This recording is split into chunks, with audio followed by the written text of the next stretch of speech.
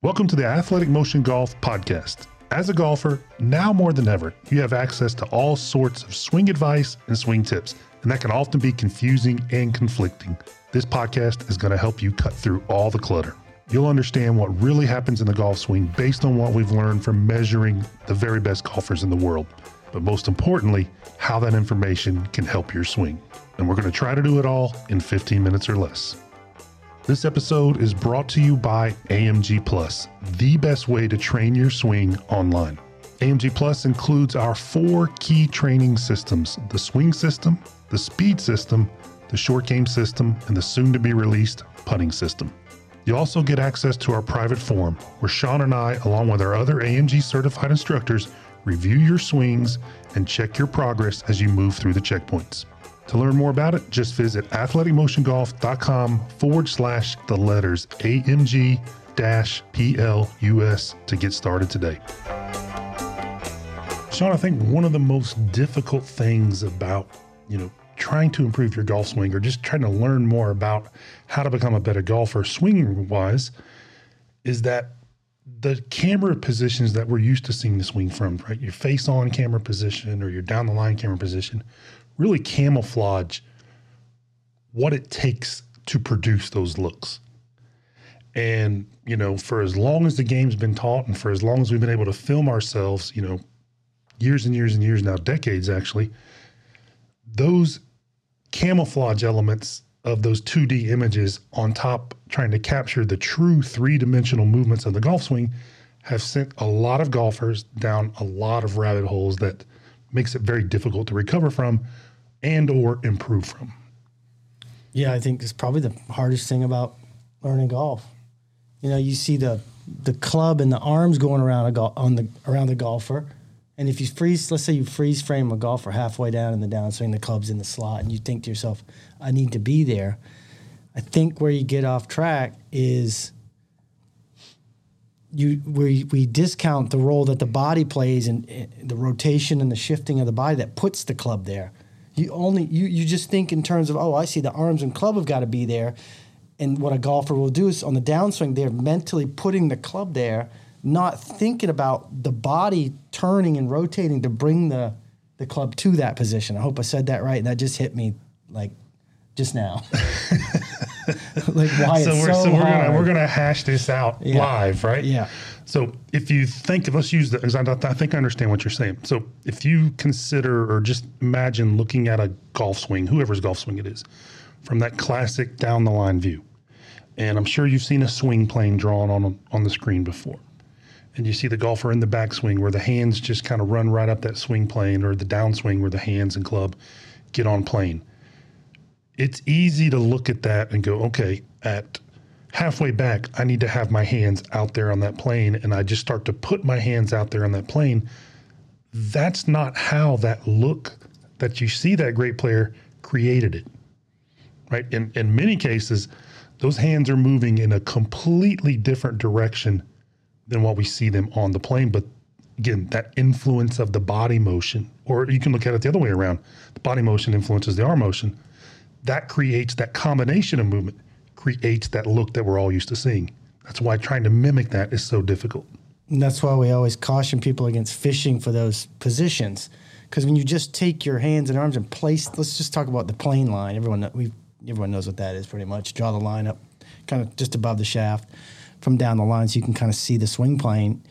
If you just went out, today in your backyard and said, I can do that, and you just place your hands and arms there, and you say, okay, I got it. And then you get a ball there, and then you film your swing. The first swing is going to be 2 feet inside that plane line because you discounted the role that the rotation of the body is affecting that in that first part of the swing. So in reality, your club and arms have to kind of go out at like a 45 away from you to the point that when it's blended with the turn, it puts the club where it's supposed to be. We've done a drill on that, right, in our swing system where you're at address or your setup, and when you isolate what the arms do independent of the body motion, the club hands and arms work away at 45 degrees to your setup position Kind of up and away. would be, from a down the line view, would be way above the plane. Okay.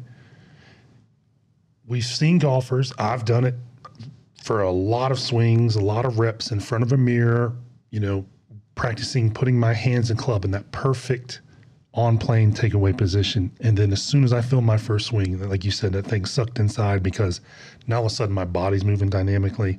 There's speed involved. You have to put the club at that 45-degree angle for it to show up on plane. It's a frame of reference that's hard about the golf swing, not the movements themselves. It's the frame of reference. So many golfers tell us they can't do the professional movements.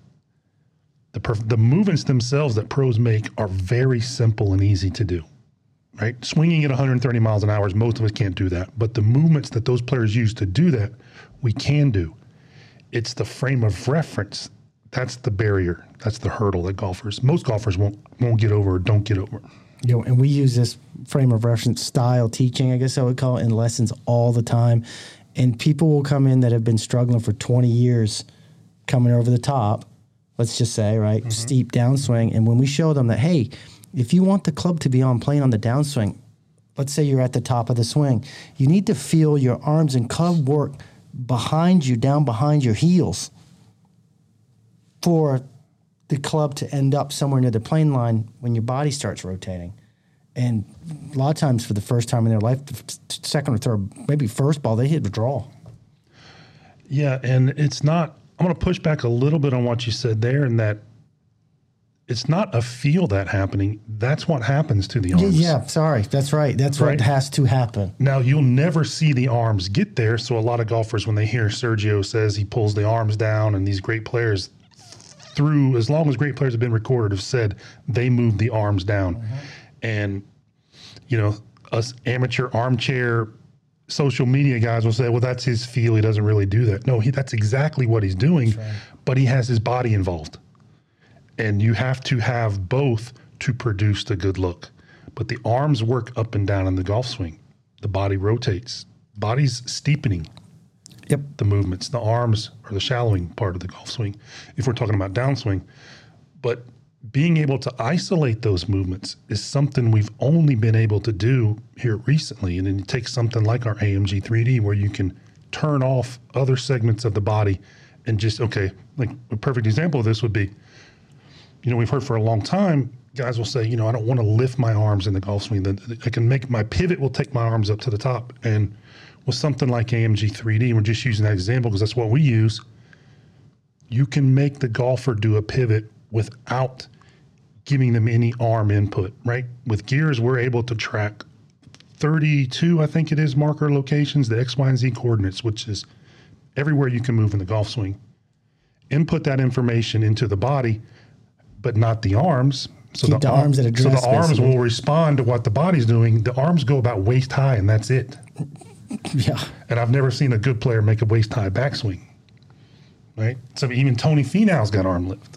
Yeah. John Rahm's got arm lift.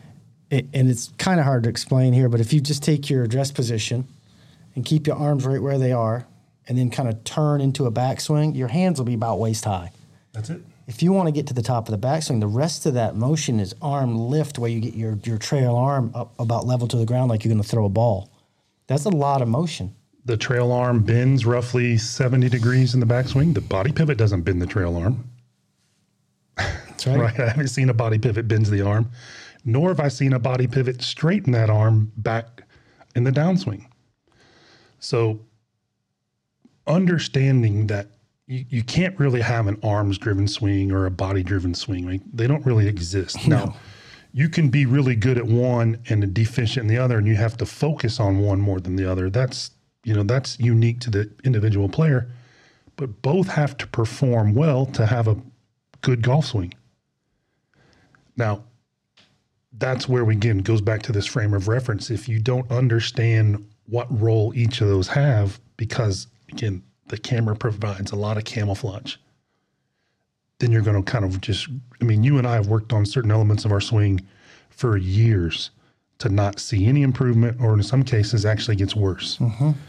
So it's not a lack of, one, physical ability, two, intent, three, just commitment to it. It's just that we're trying to do the wrong things. We're all trying to get to the same place, but we're trying to do the wrong things to get there. And that's the biggest hurdle in the golf swing that we see day in and day out. Yeah, it's really changed the way I look at the swing. And explaining it to golfers, it's like a light bulb goes off in their heads like that. I finally understand how not to steep or whatever it may be. I finally understand, oh, wow, I have to raise and lower my arms and let the body bring the club out around to the ball. And, it's fun to watch them get better. And especially when they first look at the video after they hit that first ball, and they're like, I've never seen my swing like that before. That's the coolest part about what we do is we get a lot of golfers will come in. Some guys have been playing the game since they were teenagers or younger. And for 40 years, I've never been able to have shaft lean, or I've always struggled with a steep downswing. And we'll do a couple things to them in the lessons. One, we'll show them, okay, if you make no body movements, this is what your arms are going to do. They're going to go from the middle of your body at address to the trail side of your body and up, and then back down to the trail side of your body at impact. Mm-hmm. Okay, and then everything else that you see from good players has to do with the body movement. Then oftentimes on the very next swing they make, they're seeing all the things that they've never been able to see just from understanding that perspective of what each part does and what each part is responsible for. Yeah, this is what you just said there is a massive one. And Mike and I study swings in the 3D system constantly, and we're always learning new stuff. And there's been a few new parameters turned on. We're able to kind of see inside the swing a little bit deeper. And this idea that the hands are on the trail side of the body impacting good swings is a game changer, because it allows everyone's, there's this trend with, let's get open, right, at impact to help control the face. Well, this is what truly allows the body to work the right way to get open. Because when you try to take your hands from your trail side of your body and slam them over to the lead in an attempt to get shaft lean, your body actually will stall. Because when you try to move your arms fast across in front of you, your legs have to brace up and your hips almost have to stop to do that. But if you lower your arms from the top, blend in the pivot, you get the shaft lean you're looking for and the body movements you're looking for. And I think when we look at like really pretty swings like Adam Scott, they've got that down so perfectly, and the timing of it to the point where it just looks like the smoothest motion, like a practice swing. It's such a blended motion. Like even timing of it can have some negative connotation to players. Like, I want to take the timing out of my swing. It's blended properly. Like if you and I were to go downstairs and, get in the kitchen and pull out all the ingredients to make a cake, and if we don't blend things correctly, it won't look like a cake when it comes out of the oven. It'll be a mess. Yeah, and time stuff. When do you put in this? It's exactly right. How much of this? How much of that? Right? Adam Scott puts all the ingredients in, blends them just perfectly at the right time. And then it comes out looking like it's supposed to look like. Yep. A birthday cake. Speaking of birthday boy. Yeah, Sean, birthday today. Sean turns 23 today. Yeah. I feel it too. So old. That's the hurdle, right? It's understanding what happens when, and you cannot figure that out just by looking at video, because we've tried and we've been taught, and as both players and coaches, we've tried to do that, and it'll drive you crazy. I'm just thinking about it right now. If you took Adam Scott, for example, and just try to copy that plane without understanding how it works, you'll never. What's the most copied swing probably in history? Probably or the most tried to copy Hogan, swing in history? Hogan.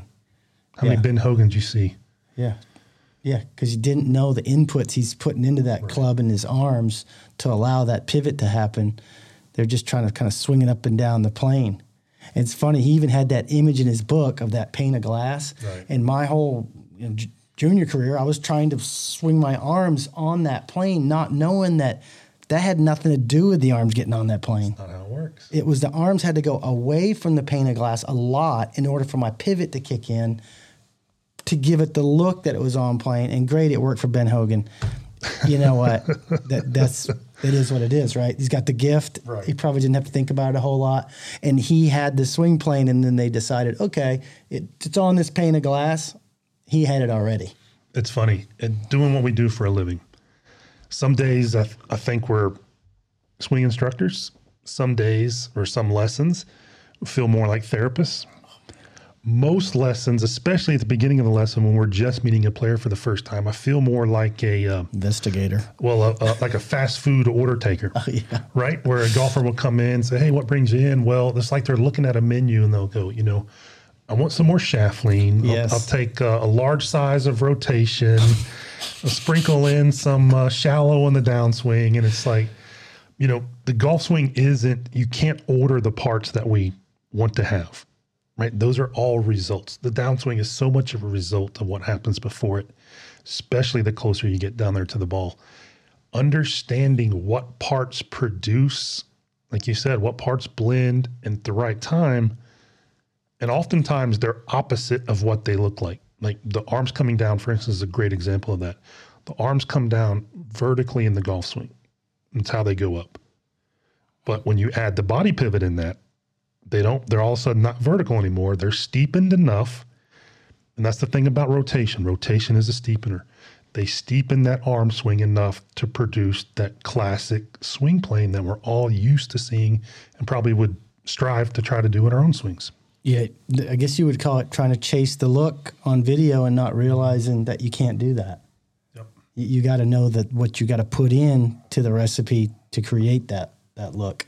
Yep. So this off season, we are investing a lot of time, effort, resources to produce content to really visually explain what we're talking about in this podcast.